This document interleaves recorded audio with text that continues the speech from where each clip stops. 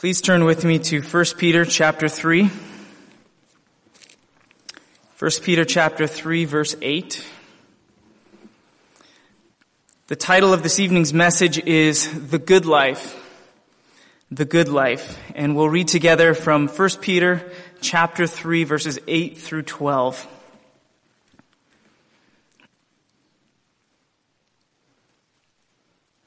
First Peter chapter 3, verses 8 through 12. Finally, be all of one mind, having compassion one of another. Love as brethren. Be pitiful. Be courteous, not rendering evil for evil or railing for railing, but contrariwise blessing, knowing that ye are thereunto called, that ye should inherit a blessing. For he that will love life and see good days, let him refrain his tongue from evil, and his lips that they speak no guile. Let him eschew evil and do good. Let him seek peace and ensue it. For the eyes of the Lord are over the righteous, and his ears are open unto their prayers. But the face of the Lord is against them that do evil. May God bless the reading of his word. We've come to the end of Peter's specific instruction that he has given over the last several verses, beginning in sort of the middle of chapter 2 and now into the middle section of chapter 3. The specific instructions that he's been giving on submitting to God-ordained authority, directed to citizens, to servants, to husbands, to wives. And he now, in a sense, as we approach this text, opens it up to everyone, to all those whom he is writing to, not just applying it specifically to individuals and their lives, but to all believers. When he uses these words, finally be ye all, or all of you. And the subject of today's text really, I think, summarizes well, in many ways, the main message or the main theme of the book or the letter of 1 Peter. And it's simply this, as it is an exhortation to these believers here in Asia Minor to pursue righteousness and to live holy lives in the midst of opposition, in the midst of suffering, in the midst of persecution and difficulty. And to show to them, to encourage them to truly be God's new covenant people.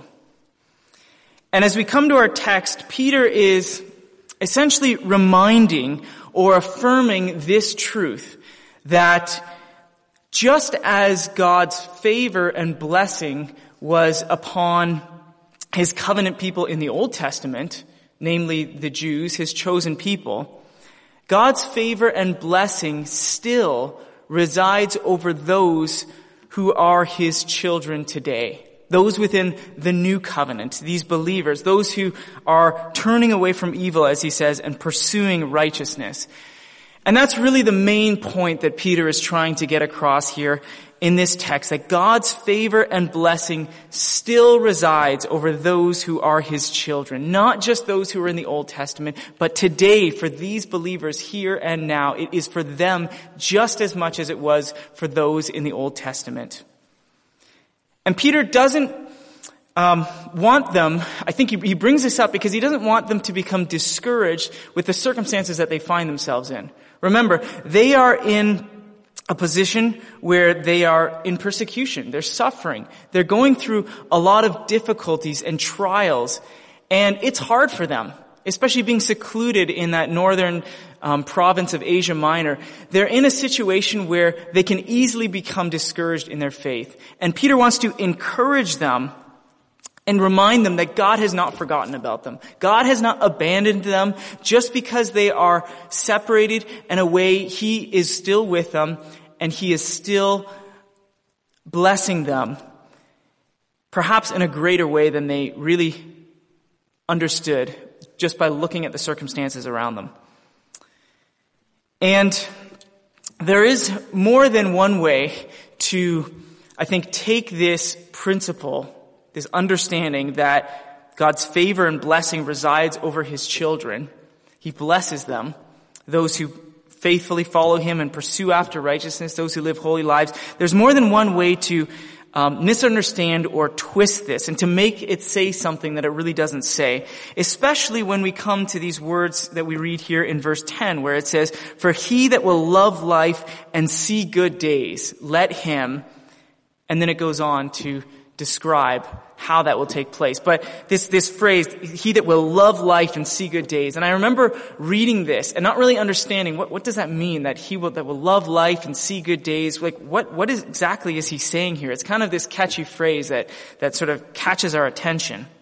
First of all, this particular phrase here, actually from verses 10 through 12, is a quote from Psalm 34. So these are actually not the words that Peter is giving, but he is quoting David in Psalm 34. And I'll explain in a moment a little bit more about this quote and how it sort of reinforces this main point that he is trying to get across.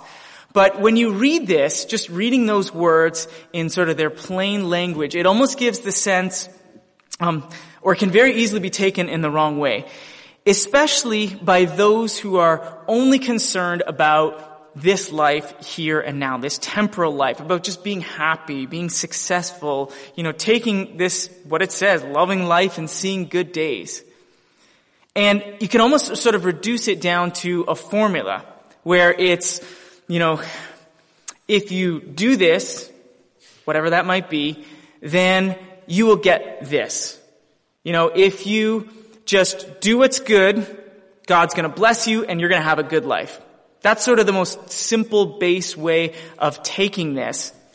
And how I think many people can take this and sort of misapply it, not really understanding and sort of applying in their own mind what this definition of the good life is, or to love life and to see good days.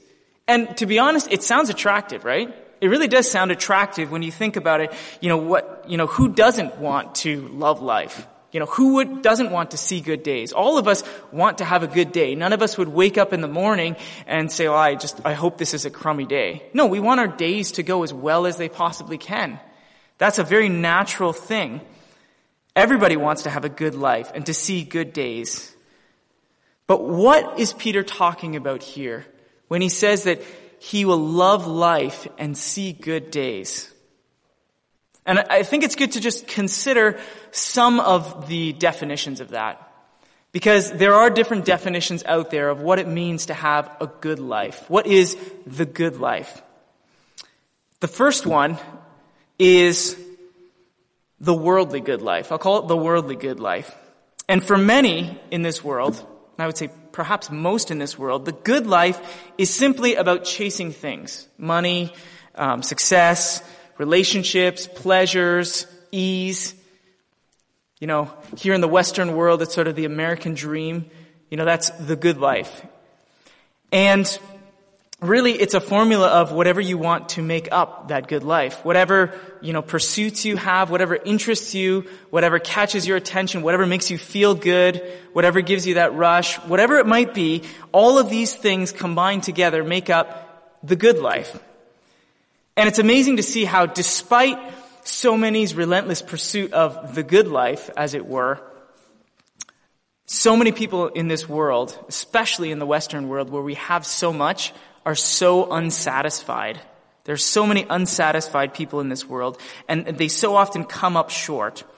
And I can't help but think of Solomon. We read in Ecclesiastes this experience, or this, he recounts his experience of how he sort of went about pursuing fulfillment in his life and pursuing that good life. And really, it drove him to the point of indulging in pretty much everything imaginable under the sun. And he was in a unique circumstance because he had the ability to do that.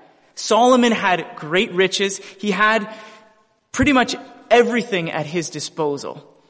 And we see that after he went through that experience, and if you read through Ecclesiastes, you can see everything that he indulged himself in pursuit of the good life, we might call it, in pursuit of satisfaction. And at the end of it all, in Ecclesiastes 2:7, he says, "Therefore I hated life, because the work that was wrought under the sun is grievous unto me, for all is vanity and vexation of spirit." Solomon tried this formula. He tried the formula that the world has of the good life, and it left him empty. It left him unfulfilled. He said, all is vanity and vexation of spirit, and it drove him to a point where he said, I hated my life. So that's, I think, perhaps the world's definition of the good life. I think there's another definition of the good life that is a misunderstanding, and I'll call it the Christian good life. Maybe the blessed good life. To be blessed, as we might call it. And this might hit home a little bit more for most of us who, I think, understand the world's pursuit of the good life and, the emptiness that it brings. We see that pretty clearly. But let's take it into our setting now and consider the Christian good life, the blessed life. And I think at the start, it includes none of the excesses that the world goes to, because we understand as Christians that we should live in moderation. We understand that principle, but maybe it's everything being just right. A good family, good relationships, a good church, a good house, a good job, good finances, good health, good retirement. Everything just right. And this, I think, really hits home a lot more for me when I consider that for me, oftentimes, the blessed life or the good life is the blessings of the Lord that I point to. And there is a truth to that. There's definitely a truth that living according to God's principles brings blessings into our lives. And the reality is that most of you who are here in this place tonight and who come to this church on a regular basis, we all have a pretty good life. Even when you compare it to those in society, just by living according to God's principles, we have blessings. If you don't cheat, then you're going to do well in life. If you cheat people, you're going to be, you're going to be cheated yourself. If you lie, if you, indulge in drugs or other things to bring pleasure, there's consequences that come with that. But by following God's principles, there are blessings that come in our lives. But even in the midst of that, I would ask the question, is that what Peter's talking about here? Is that really what it means to be blessed by God? I consider that in the light of what Jesus said in Matthew 5. And these words hit me hard when I really consider them in the light of the text of Scripture that we have in front of us. Matthew 5, we know this well. Blessed are the poor in spirit. Blessed are they that mourn. Blessed are the meek. Blessed are they which hunger and thirst after righteousness. Blessed are the merciful. Blessed are the pure at heart. Blessed are the peacemakers. Blessed are those who suffer persecution for righteousness' sake. These words of Christ really cause me, and should cause all of us, to examine our lives and consider what our definition is of the good life, of what it truly means to be blessed. And again, I don't want to discount the blessings that God gives to His children. He gives, I always point to the blessings that I have in my life as from God, and we should acknowledge those things from God. But is that my definition of the blessings of God, of that good life? Is that what it means to be truly blessed? How does that match up to what Christ said and to what the Scriptures say? Because I think the reality is that for most, this list that we read about here in Matthew 5, the Beatitudes as we call them, resembles nothing of what most would consider the good life. Poor in spirit, those who mourn, those who are meek, those who suffer persecution for righteousness' sake. Yet that is what these believers were going through. And as we examine our text here this evening, Peter, I think, really highlights for us, and we'll dig into this in a moment, but Peter really highlights for us what that blessed life really is and how we can experience it. And I think those are the two main points that we see that we can draw out of this text as it answers these two questions. What does it mean to truly be blessed, and how can we experience that blessing? So let's take this now in the context of what we read here. Then we can ask the question, why is Peter even talking to these suffering believers about blessings, about loving life, and about seeing good days? In some ways, it actually almost comes across as a slap in the face. Because like I mentioned before, these believers, they were under oppression. They were suffering. They were being marginalized. They were being persecuted for being Christians, for following Christ. That was the experience that they were in. And it almost seems like a slap in the face that Peter brings this up and says that for he that will love life and see good days. And I can almost imagine them saying, like, where is this? You're talking about this being blessed by God. Why are we not seeing that in our lives? Now, Peter is exhorting them here to be of one mind, to have compassion, to love as brethren, to be pitiful, to be courteous, not render evil for evil, but rather blessing for blessing. All these things that they are to pursue as God's new covenant people. They're to do these things. And he says, do all these things that you may inherit a blessing. And I can imagine them thinking, well, okay, if we're doing these things, and we have good reason to believe that many of them were, if they were true believers, they were pursuing righteousness, they were living holy lives, and they're saying, where is the blessing? What do these things have to do with being blessed? Because in our lives, it's just not matching up. And it seems like the more that we strive for holiness, the more we try to live godly lives, the more we seek after righteousness, the more oppression we find ourselves in. Where's the blessing? And I think perhaps this is even more difficult for those Jewish believers who would have had in their mind an understanding of what it means to be God's chosen people. Looking back in the Old Testament, understanding that the children of Israel, God's people, were his chosen people, his covenant people, his blessed people. And we see that it's so clear in Scripture. We see countless times where God says that if you are my people, that if you seek after me, if you follow in my ways, then my blessing will be upon you. That was God's promise to his covenant people in the Old Testament. Follow after me, seek righteousness, and you will inherit a blessing, the blessing of the promised land, the blessing of prosperity. And God was faithful to that promise. We see in the Old Testament how when they pursued after God, when they sought the Lord, when they were obedient to him, when they did not worship idols, when they turned away from evil and did that which is good, God poured out his blessing upon them. It was very much a physical blessing that they received as a result of their faithfulness to the Lord. But it was a physical blessing.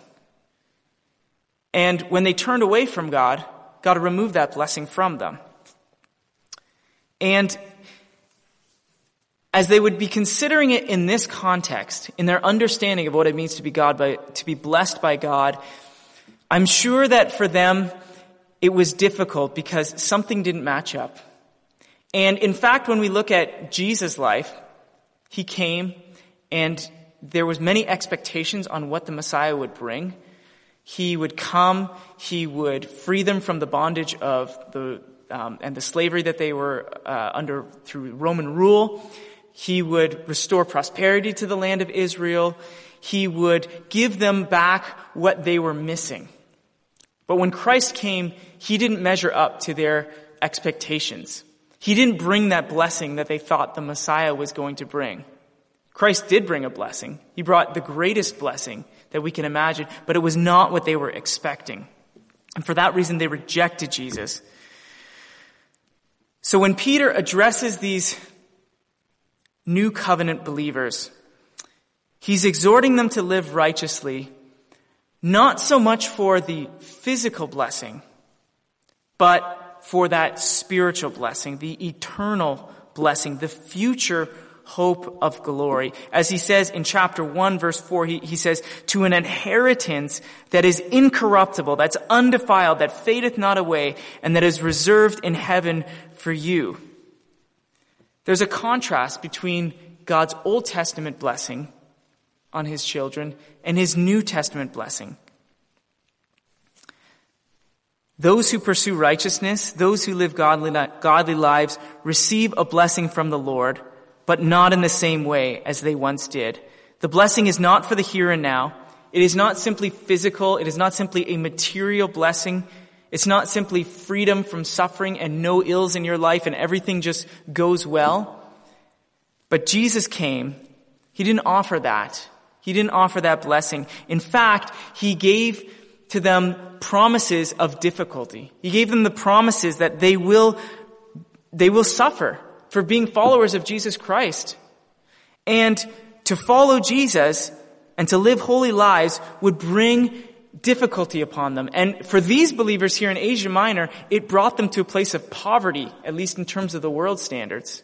It brought them to a place of difficulty. And Jesus proved that in his life, and he promised that in what he taught. And I think it really starts to impact us when we consider our own lives and consider that we as believers can oftentimes get caught in between this new covenant blessing and the old covenant blessing, where we sometimes think that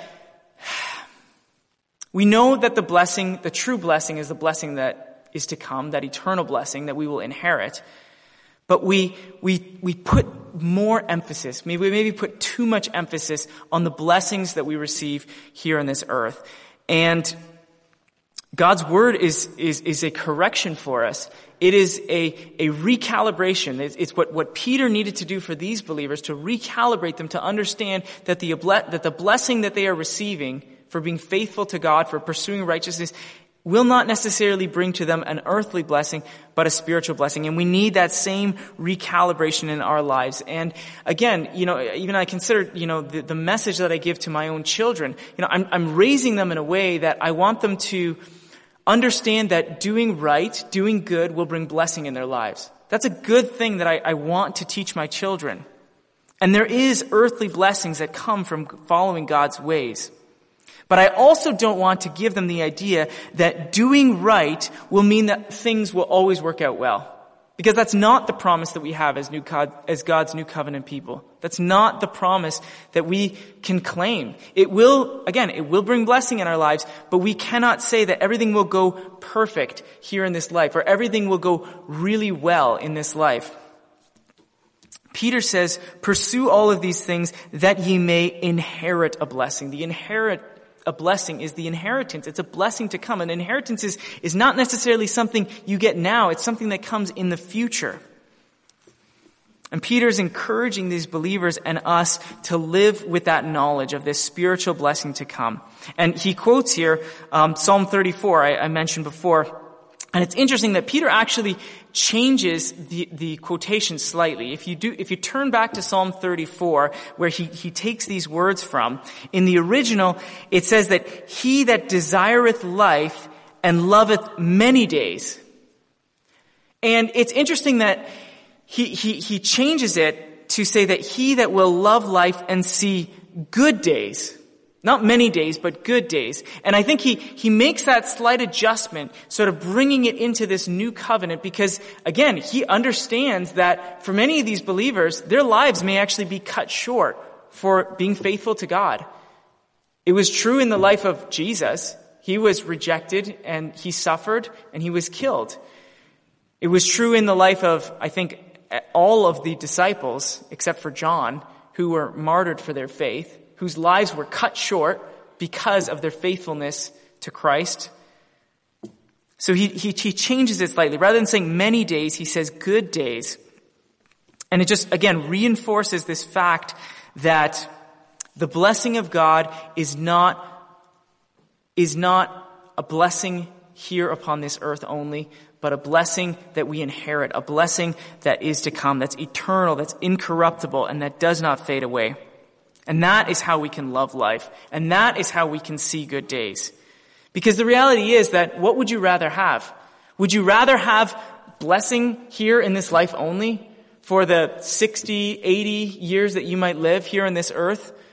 Or would you rather have a blessing that is a future blessing, an eternal blessing that lasts forever? A blessing that he says here in verse 12, for the eyes of the Lord are over the righteous, and his ears are open to their prayer. Is that not the greatest blessing that we could receive? That the eyes of the Lord are over us, and that the ears of the Lord are open to our prayers? Clearly for David it was. You know, that's what he defines as what it means to be blessed by the Lord, is to have this communion and this right standing with God. And how much more is that for us who are in Christ? In the new covenant, we have a right standing with God through Jesus Christ. The full blessing because of Christ. Because Christ is interceding on our behalf at the right hand of the Father, we are perfect and we are justified before God the Father on the merit of Jesus Christ. We are the recipients of that blessing. That is what the true blessing is. And finally, how can we experience this blessing? And I would say this, if you want to receive the blessing of the Lord,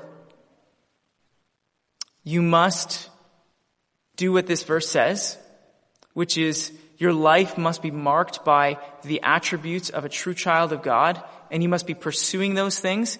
And this can only happen if you are born again. And this is my call to those who are not born again, that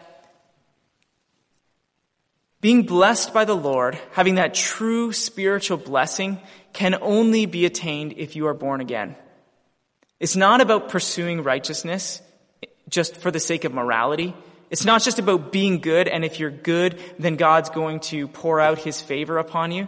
That really is the mentality that the children of Israel were caught up in the law. They thought that, if we just fulfill the law, and you see that with the Pharisees in Jesus' day, how they were so consumed about keeping every, jot and tittle of the law, and that they were under the assumption that God's favor was upon them because they were following every prescribed detail of the law. They did not receive the blessing of God. That did not give any blessing in their lives, even though they were pursuing righteousness in their own eyes. You must be born again. John 1:12 and 13 says, but as many as received him, to them gave he the power to become the sons of God, even to them that believe on his name, which are born not of blood, nor of the will of the flesh, nor of the will of men, but of God. And Philippians 2:12 and 13 says, work out your own salvation with fear and trembling, for it is God which worketh in you both to will and to do of his good pleasure. You must be born again. You must have a new nature in order to pursue after this righteousness that clothes those who are the children of God. It's not just about doing things to gain the favor of God, so that he will bless you and give you what you really want. But when Peter says to pursue these things, he's not giving them a list of rules. He's not setting a standard for them to meet so that they can reach God's blessing, but rather he's exhorting them to live up to the calling that they were called to. Ephesians 4:1, walk worthy of the calling wherewith ye are called.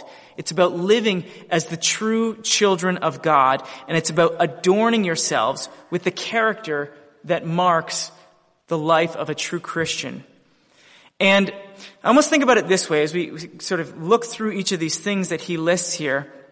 It's almost as if each of these things that Peter lists, and he goes through them here, he says, having compassion, loving as brethren, being pitiful, being courteous, not rendering evil for evil or railing for railing, blessing others, keeping your tongue from evil, speaking no guile. All of these things that he says, it's almost like each of them are a sort of pearl on the necklace of grace that the children of God wear.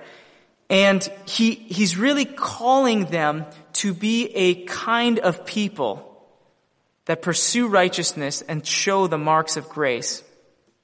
He says, first, to be of one mind. to have unity of mind, to be like-minded one with another, to have this unity that will be in place between those who are truly God's children. And I think of Romans 15:5, where he says, "Now the God of patience and consolation grant to you to be like-minded one towards another, according to Jesus Christ." So in Christ we are bound together in that like-mindedness, that unity of mind. And then he says, having compassion one of another. Compassion, another word for that is sympathy.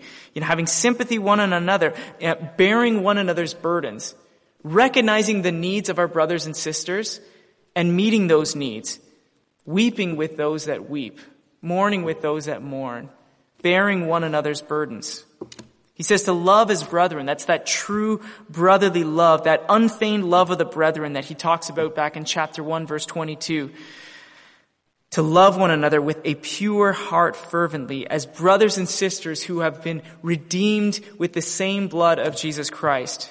To be courteous, he says, that's humble-minded, selflessness, that feels the needs of others, that regards our brothers and sisters better than ourselves, as it says in Philippians 2. And these are all attitudes that mark the children of God. And the children of God are those who will be growing in these things and pursuing these things in their life. And they can't just remain as attitudes. They can't just remain as sort of a facade in our lives, but they need to translate into action within our lives. Otherwise, they just create self-righteousness. And again, that's really what happened with the Pharisees. They sort of internalized everything, and it didn't play out in the way they truly lived their lives. He says, not rendering evil for evil or railing for railing, but contrariwise, blessing. He's talking about not taking revenge. Again, we think of the words in Matthew 5:44, the words of Jesus, where he says, love your enemies, bless them that curse you, do good to them that hate you, pray for them which despitefully use you and persecute you. Why? That ye may be the children of your Father which is in heaven. This is a defining mark of a child of God. This is what it means to be a child of God. And then again in verse 10 and 11, he says, refrain your tongue from evil. Keep your lips from speaking guile or deceit or lies. Let him eschew or turn away from evil and pursue good. Let him seek peace and ensue it, pursue after it. And notice that all of these things, all of these graces that God works in the lives of his children are not things that stay in a vacuum, as it were. It's never void. It's not about refraining your tongue. It's not about just turning away from evil, but it's about doing good. It's about seeking peace and pursuing it until you have it. Striving, pursuing after righteousness. These are the pearls on the necklace of grace and the marks of the lives of God's true children. And God's favor and blessing resides on those who are his true children, who pursue after these things.